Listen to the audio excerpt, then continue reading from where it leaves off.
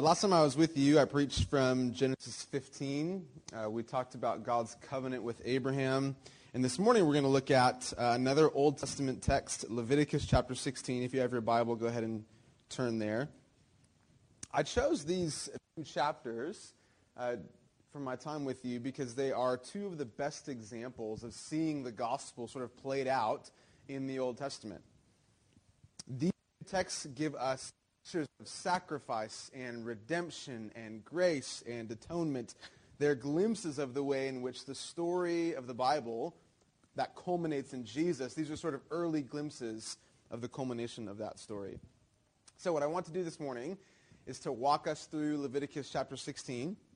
But before we can do that and understand what's going on there, we've got to understand the big picture of where this text is located in regards to the story of the Bible.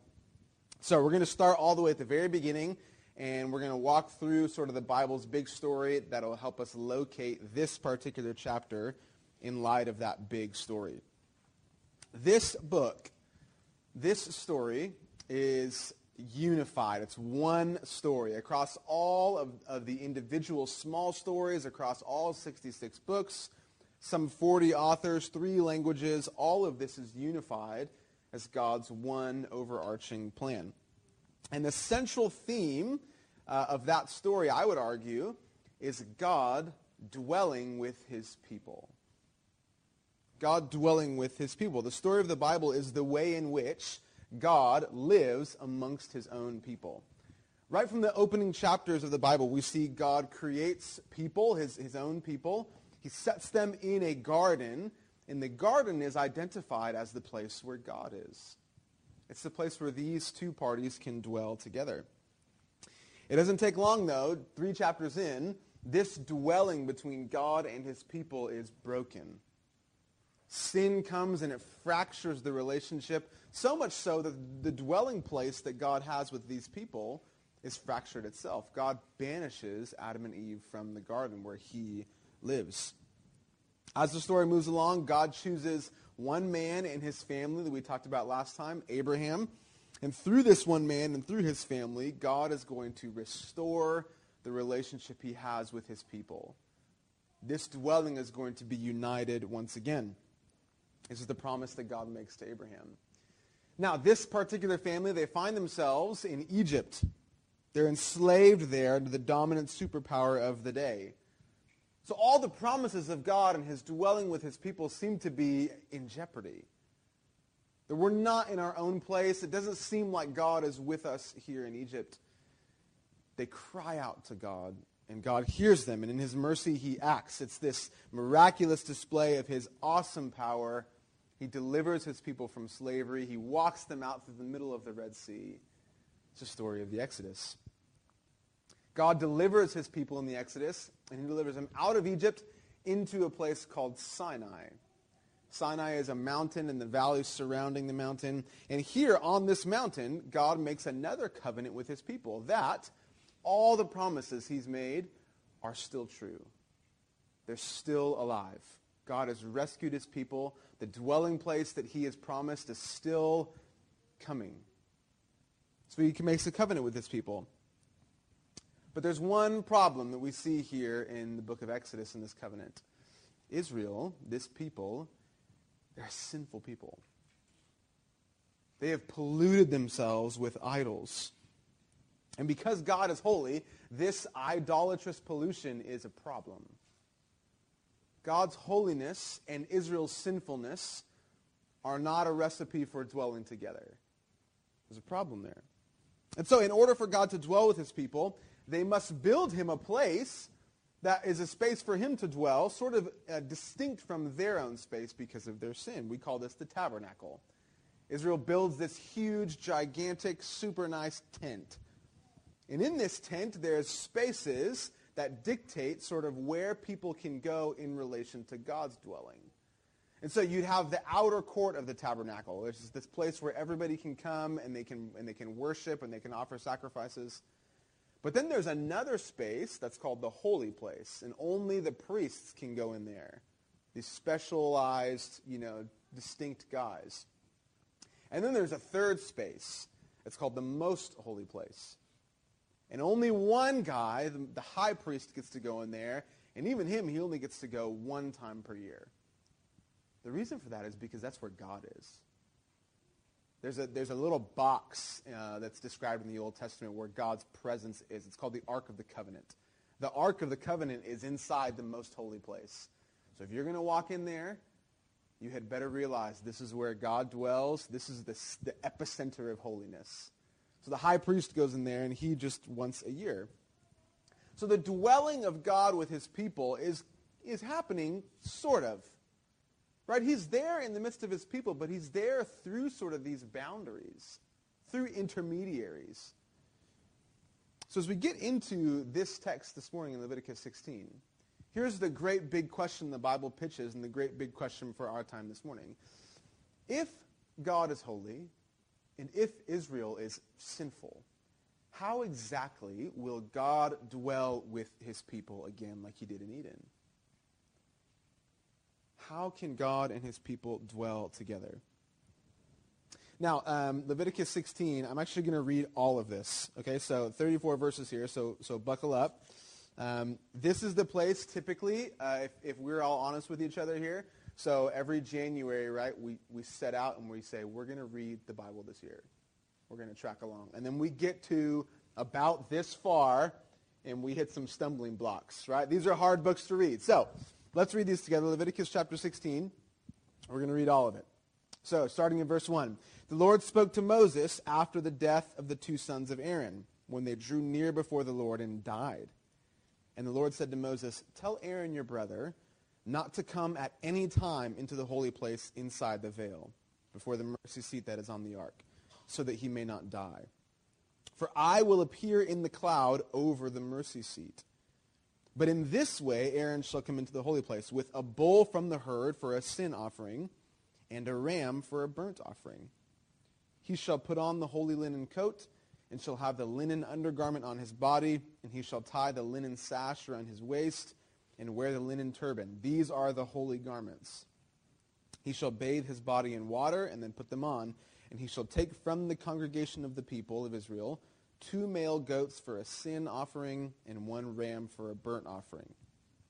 Verse 6, Aaron shall offer the bull as a sin offering for himself, and shall make atonement for himself and for his house. Then he shall take the 2 goats and set them before the Lord at the entrance of the tent of meeting. And Aaron shall cast lots over the 2 goats, 1 lot for the Lord, and the other lot for Azazel. And Aaron shall present the goat on which the lot fell for the Lord and use it as a sin offering. But the goat on which the lot fell for Azazel shall be presented alive before the Lord to make atonement for it, that it may be sent away into the wilderness to Azazel. Verse 11, Aaron shall present the bull as a sin offering for himself, and shall make atonement for himself and for his house. He shall kill the bull as a sin offering for himself.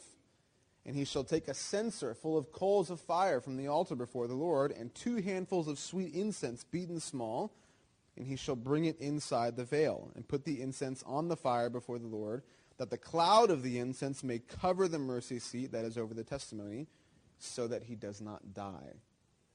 And he shall take some of the blood of the bull and sprinkle it with his finger on the front of the mercy seat on the east side, and in front of the mercy seat he shall sprinkle some of the blood with his finger 7 times. Verse 15.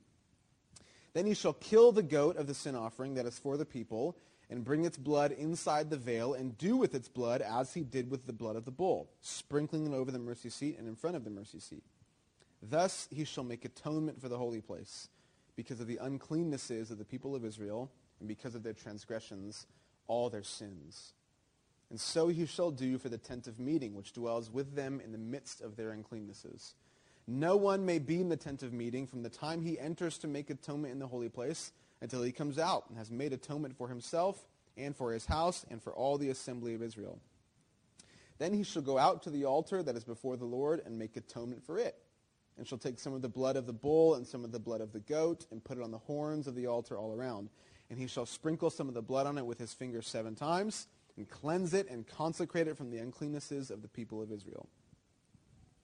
And when he has made an end of atoning for the holy place, and the tent of meeting and the altar, he shall present the live goat. And Aaron shall lay both his hands on the head of the live goat and confess over it all the iniquities of the people of Israel, all their transgressions, all their sins. And he shall put them on the head of the goat and send it away into the wilderness by the hand of a man who is in readiness. The goat shall bear all their iniquities on itself to a remote area, and he shall let the goat go free in the wilderness. 23. Then Aaron shall come into the tent of meeting, and shall take off the linen garments that he put on when he went into the holy place, and shall leave them there.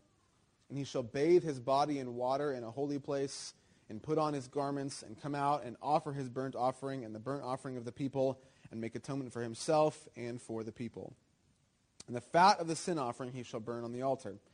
And he who lets the goat go to Azazel shall wash his clothes and bathe his body in water, and afterward he may come into the camp. And the bull for the sin offering and the goat for the sin offering, whose blood was brought in to make atonement in the holy place, shall be carried outside the camp.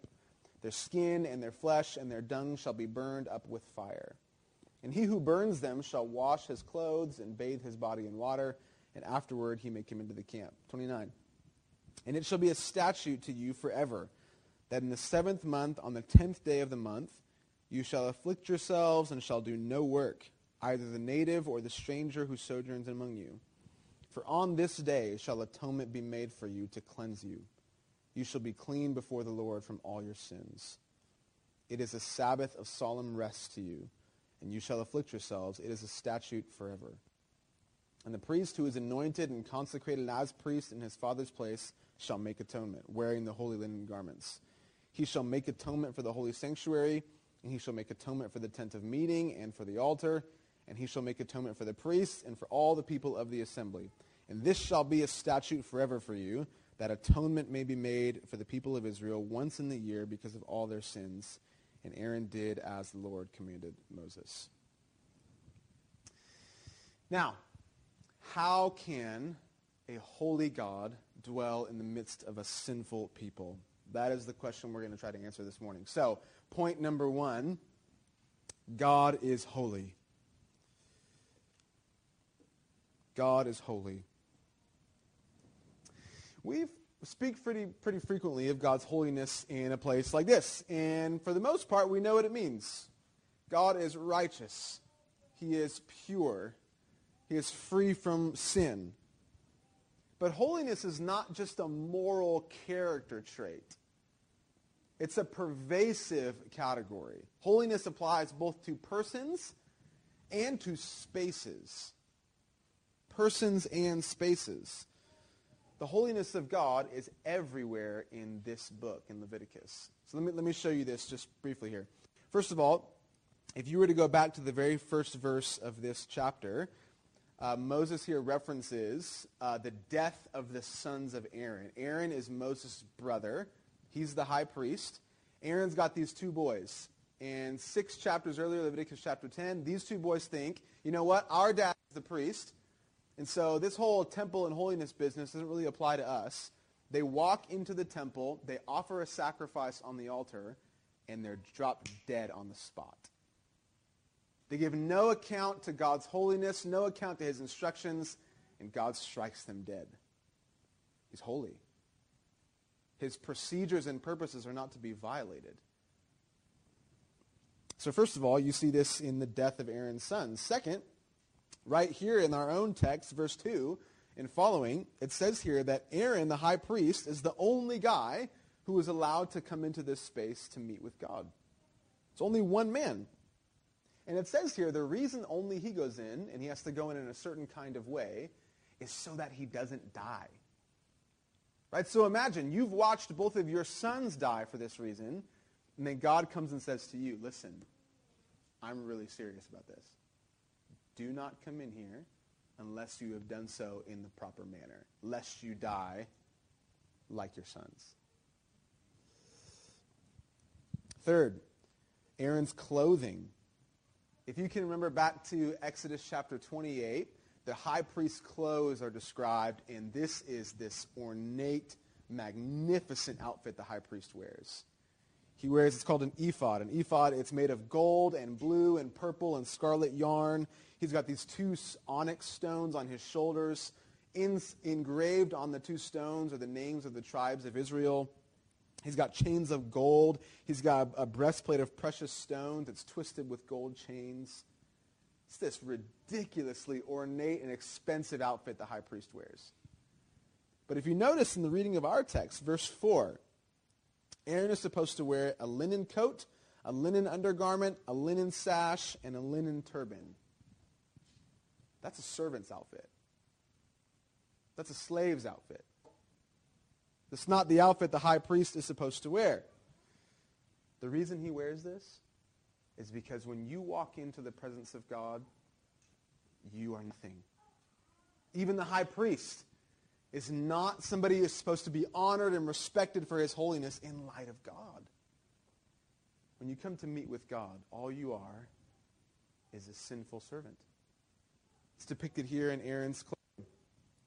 Fourth reason we see holiness. We see something about incense here. Verse 12. Verse 12 of Leviticus 16. Aaron's supposed to take a censer full of coals from the fire and sweet incense, and he's supposed to bring it up before the fire and make this cloud of smoke. Here's the idea. Looking at the presence of God would get you killed. So what you do is you'd create this cloud of smoke that would cover the Ark of the Covenant so you can't see it.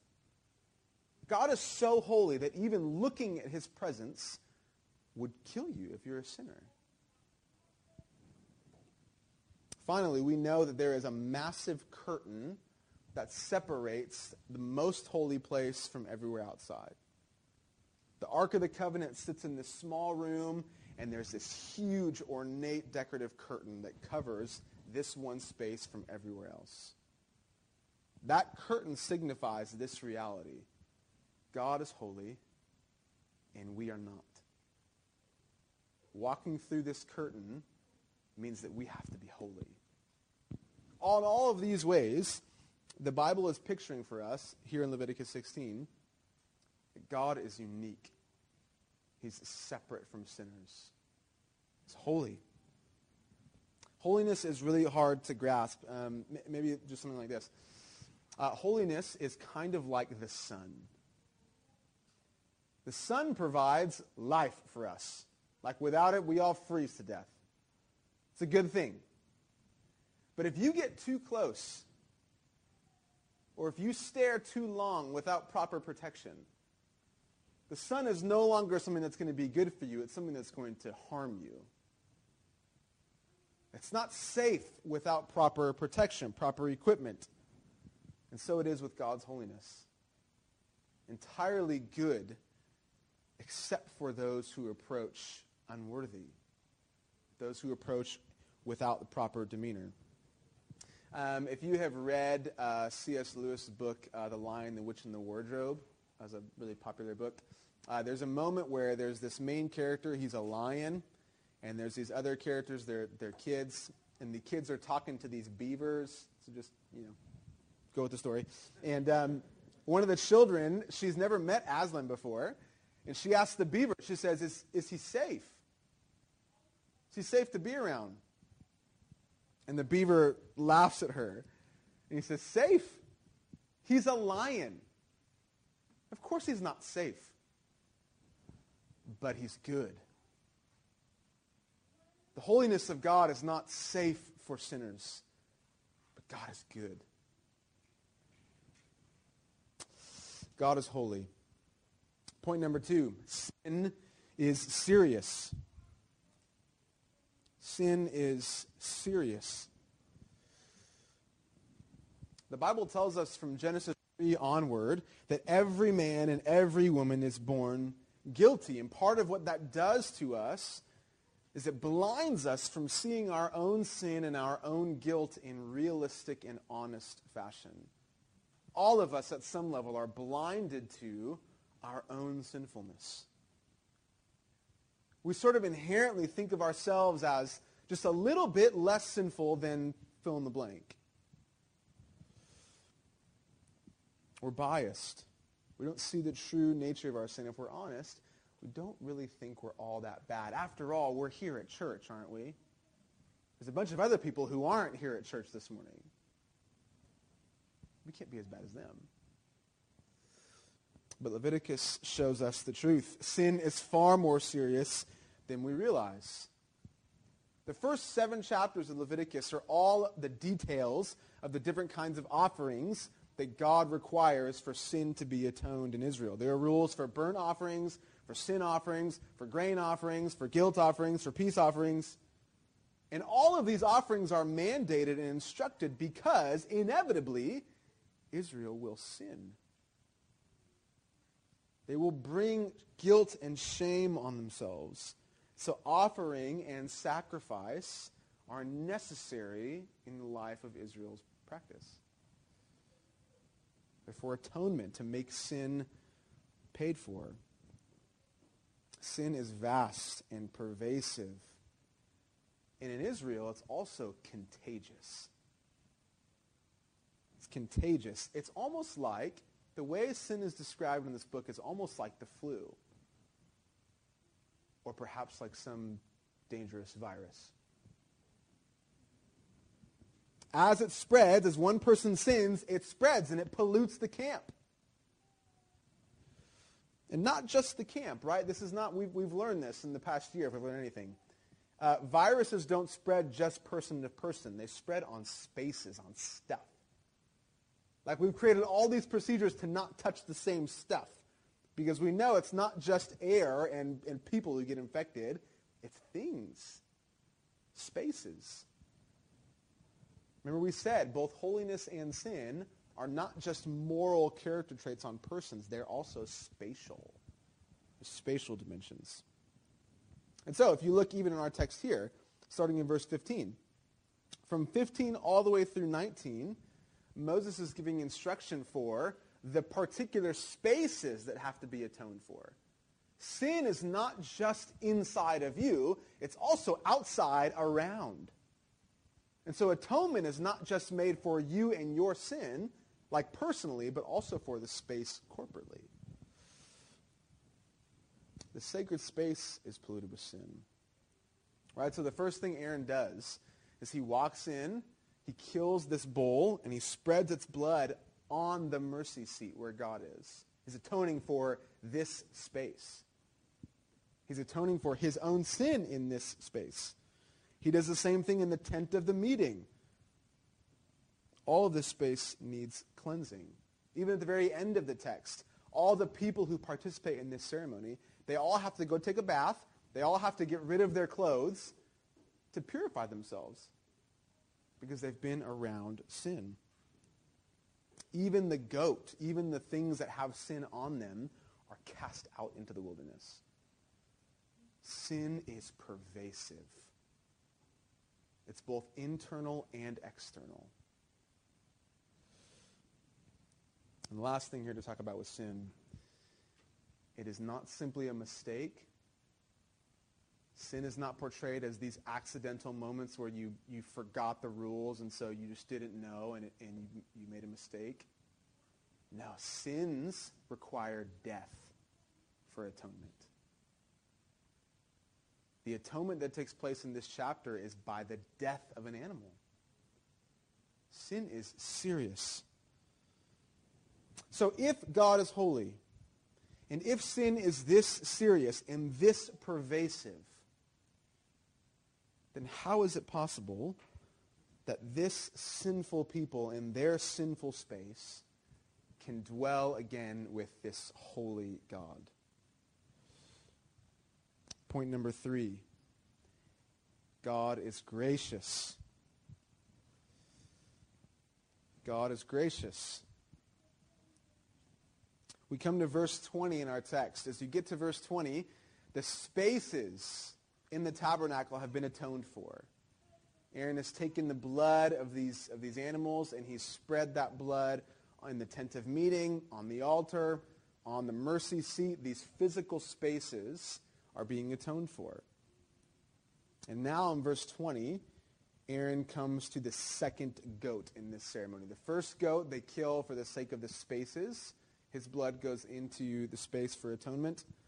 And now he comes to the second goat. And our text tells us this is the goat for Azazel.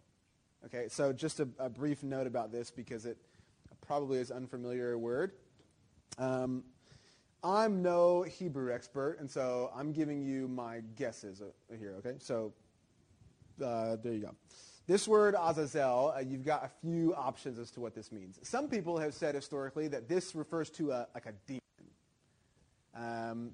Not a whole lot of weight there. The very next chapter, there's this explicit prohibition that Israel is never supposed to offer sacrifices to demons, so that one's probably out. A second option is that the word means a rocky place. And so the goat is being sent out of the camp into this place name called Azazel. Maybe. Either way, the word is denoting for us that this second goat, the live goat in this ceremony, is meant to be cast out. It's meant to be in a different space, outside of the camp. So let's look at verse 20 here. Verse 20, when Aaron has made an end of atoning for the holy place and the tent of meeting, the altar, remember those spaces, he shall present the live goat. What do you do with the live goat? 21, Aaron shall lay both his hands on the head of the live goat and confess over it all the iniquities of the people of Israel, all their transgressions, all their sins. And he shall put them on the head of the goat and send it away into the wilderness by the hand of a man who is in readiness. 22, the goat shall bear all their iniquities on itself to a remote area, and he shall let the goat go free in the wilderness. Aaron lays his hands on this goat, confesses the sins of the people of Israel, transfers those sins onto the goat, and he sends the goat out in the wilderness, never to be seen again. So, just brief pause here. If you and I were to be participating in the Day of Atonement ceremony, you come to this moment, what would that be like? Right? So somebody's standing up here, they've got their head on the live goat, and now they're about to confess all of your sins out loud. What would he say? Perhaps Aaron would confess your sins, my sins of cheating and lying and lusting and idleness and idolatry, gossip or envy or jealousy or slander. Perhaps sins of pornography or stealing, unethical business practice, immorality, greed. Perhaps disobedience to parents, disproportionate anger at our children, unaffectionate worship, uncharitable speech. Maybe we're quick to criticism and judgment. Maybe we're quick to boasting. Probably confess a list like that. Imagine having to sit in full exposure with all of your sin. It's a heavy moment. And in that moment, as you feel the overwhelming weight of your guilt, you can then imagine all of those sins confessed on this goat, led out of the wilderness, gone forever. So the Day of Atonement, this moment is a picture of what we hear later in Psalm 103. Let me read this to you. Psalm 103 says this, "The Lord is merciful and gracious, slow to anger, abounding in steadfast love. He will not always chide, nor will he keep his anger forever. He does not deal with us according to our sins, nor repay us according to our iniquities. For as high as the heavens are above the earth, so great is his steadfast love toward those who fear him. As far as the east is from the west, so far does he remove our transgressions from us." The Day of Atonement is the picture of Psalm 103. As far as the wilderness is from the most holy place, so far does God separate us from our sin. The scapegoat is gone, and with it, your sins. This is grace, right? Unearned, unmerited, undeserved mercy from God. But then you skip ahead a couple of thousand years, and you get to the book of Hebrews. The ending of the book of Hebrews, the last several chapters, is sort of an exposition of the Day of Atonement. And so you read from Hebrews chapter 13, and the writer says this: the bodies of those animals whose blood is brought into the holy place by the high priest as a sacrifice for sin are burned outside the camp. So also Jesus suffered outside the gate in order to sanctify the people through his own blood. So, here's what the author of Hebrews is saying. You know that goat that atones for your sin? That goat never actually atoned for your sin. It's a representation. It's a type.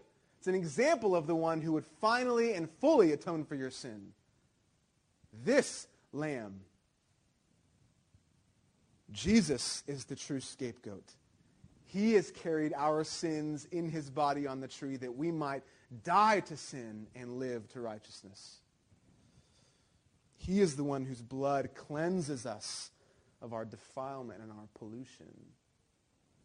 Hebrews 9, verses 11 and 12. When Christ appeared as a high priest of the good things that have come, then through the greater and more perfect tent, not made with hands, that is, not of this creation, he is the one who entered once for all into the holy places.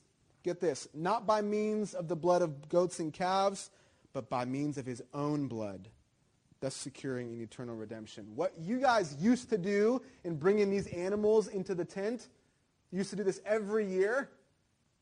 No, this guy brings his own blood once for all and secures for us eternal redemption, eternal forgiveness of sin. Jesus, in his death in our place as our sacrificial lamb, he is this second goat. He is the one who cleanses us from pollution and from sin. It's as if on Good Friday, all those who believe in Jesus, we've placed our hands on Jesus' shoulders. Our sins have been transferred onto him, and he is sent outside the camp bearing our sins. Good Friday is the Day of Atonement. Not only this, but this Day of Atonement in Leviticus 16 is a yearly process. Year after year after year, you enact this ceremony, which tells you that year after year after year, your sins are piling up, and you have to pay for them again. Atonement has to be made again. But Christ's sacrifice is once for all, never to be repeated. Once for all, full and final forgiveness, full and final redemption. And maybe the most vivid of all of these things, if you remember all the way at the end of the Gospels, when Jesus breathes his last breath, he says it is finished. He offers up his spirit. The next thing the Gospel writers tell us happened is across the way in the temple, the curtain tears down the middle. That is the moment that solves our big question, right? This question of sinful people dwelling with holy God is solved in the hero of the Bible, in Jesus. This curtain is the symbol that separates God and his dwelling from us and our dwelling. And at the death of Jesus, the curtain is torn. That those who have placed their faith in Jesus now have full, unhindered access to God because of Jesus. The answer of the question of the Bible is solved in the hero of the Bible. Jesus is the one who brings sinners into dwelling with God. And finally, we see the ultimate outcome of this at the very end of our Bible, Revelation 21. John says this: I saw a new heaven and a new earth, for the first heaven and the first earth had passed away, the sea was no more. I saw the holy city, New Jerusalem, coming down out of heaven from God, prepared as a bride adorned for her husband. And I heard a loud voice from the throne saying, Behold, the dwelling place of God is with men. He will dwell with them, and they will be his people. God himself will be with them as their God. And then John says this: I saw no temple in the city, for its temple is the Lord God, the Almighty, and the Lamb. The temple is the place where God and man meet. It's the place of worship. And in the new heavens and new earth, there is no temple because the Lamb is the temple. We now meet with God through Jesus. The dwelling place of God is with man. And Jesus has atoned for sin once and for all, and that fact changes everything. It changes our relationship to God. It changes our desires. And it changes how we live. So just as I close here, let me offer you 3 points of application that sort of come out of this truth that Jesus has cleansed us from sin and given us access to God. So I mentioned earlier, the book of Hebrews is sort of the New Testament's way of applying the Day of Atonement.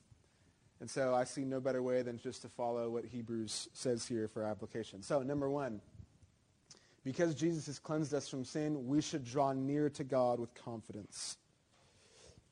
We should draw near to God with confidence. This is Hebrews 10, verses 19 through 22. It says, "Therefore, brothers, since we have confidence to enter the holy places by the blood of Jesus, by the new and living way that he opened for us through the curtain, and since we have a great priest over the house of God, let us draw near with a true heart and full assurance of faith." We often take our access to God for granted. It's something that feels so normal to us that it's no big deal anymore. We're lazy in prayer sometimes. Sometimes we are dull in worship. Sometimes we are full of affection, but for the wrong things. But we have uninhibited, unbroken access to the God of the universe. All because of Jesus. And therefore we ought to approach him boldly, frequently, in prayer, in his word, amongst his people. We ought to draw near to God with confidence. I've always been encouraged by, a little bit convicted, a lot of it convicted, by a guy named George Mueller. George Mueller was a 19th century Christian guy living in London. And I would encourage you to pick up, there's a little autobiography of George Mueller. It is really stirring. But he talks about how his secret to prayer was always that he prayed with full expectation that God actually would answer. So if I asked you this, right? If God answered every single one of your prayers in the last week, would anybody have any idea? What would change if God actually had answered every single one of your prayers in the last 7 days? Would anything change? We ought to approach God with confidence because of the work of Jesus. We typically end our prayers with something like, "In Jesus' name." As a kid, to be honest with you, I thought that was kind of like the tagline to let you know it's over. You know, like, this is now the end, close it, amen, right? It's not a tagline. It's not a throwaway phrase. It absolutely matters that you say this because we only pray based on the mediating work of Jesus. Right? The only way through that curtain to God's place is if the blood of Jesus has atoned for our sins and that curtain has indeed been torn. We pray based on the work of Jesus. So draw near to God with confidence. Application number 2. We should encourage one another to love and good works. If Jesus has cleansed us from sin, we should encourage one another to love and good works. Hebrews 10, 24 and 25. Let us consider how to stir up one another to love and good works, not neglecting to meet together, as is the habit of some, but encouraging one another, and all the more as you see the day drawing near. One of the greatest benefits in the Christian life is Christian community, is life together. when Jesus saved us from sin, he also saved us to a family, to one another, to a local body. And so through the blood of Jesus, we have been embedded into the lives of each other. And because of that, we ought to stir up one another to love and good works. We ought to help each other more consistently and more closely follow Jesus. So we spur one another on to holy living. We help one another fight sin. We pray for one another. We're consistent here. Right? I have so as you are in this transition time searching for a pastor, one of the temptations is to perhaps lax on this gathering.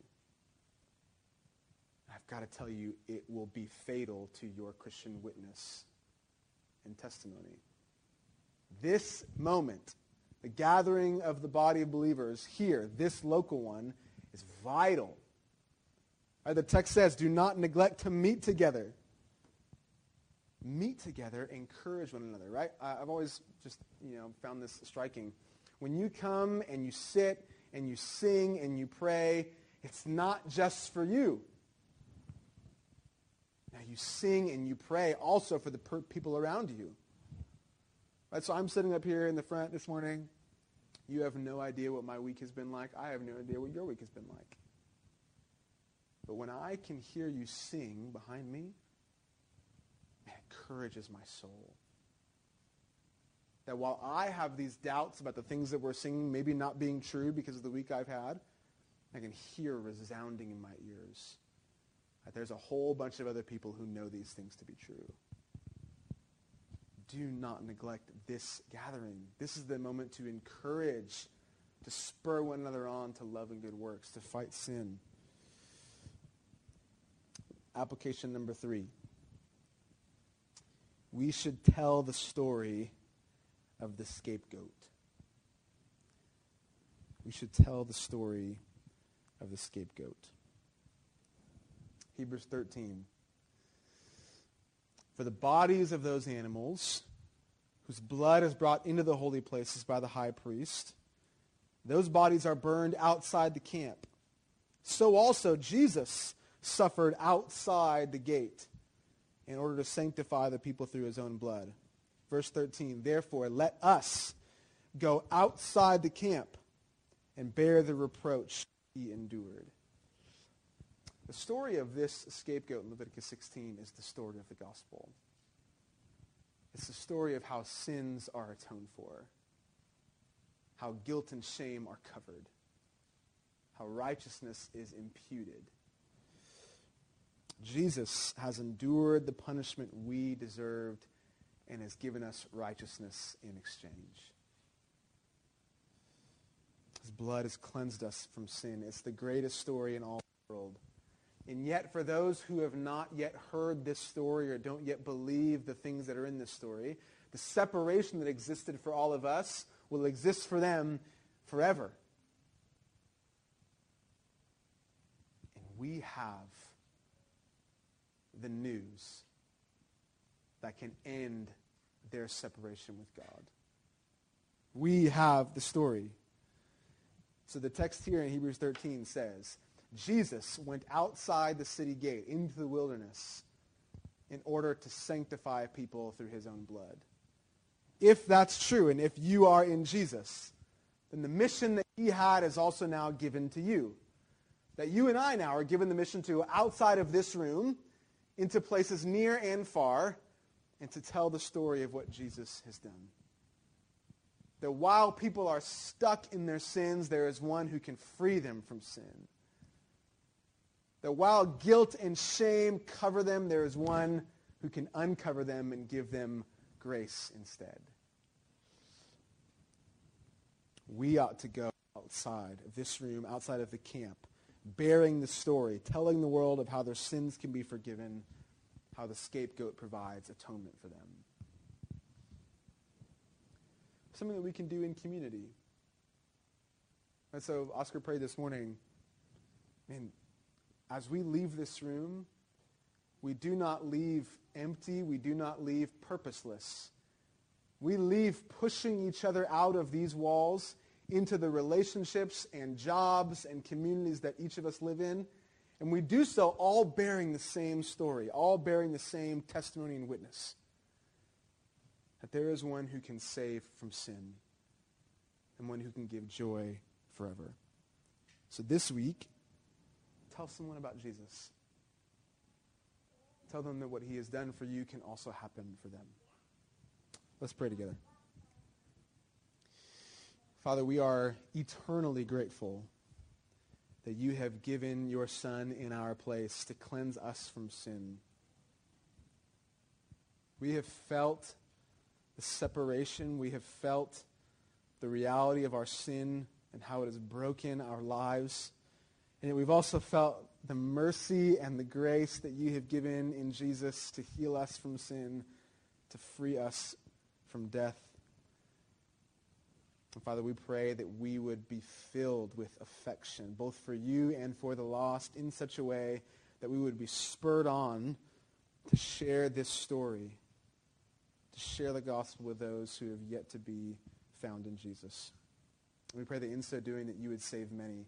Father, I pray that from the witness of members in this room, that you would save people all over this city, all over the globe, for the sake of your glory. We pray all this through Christ. Amen.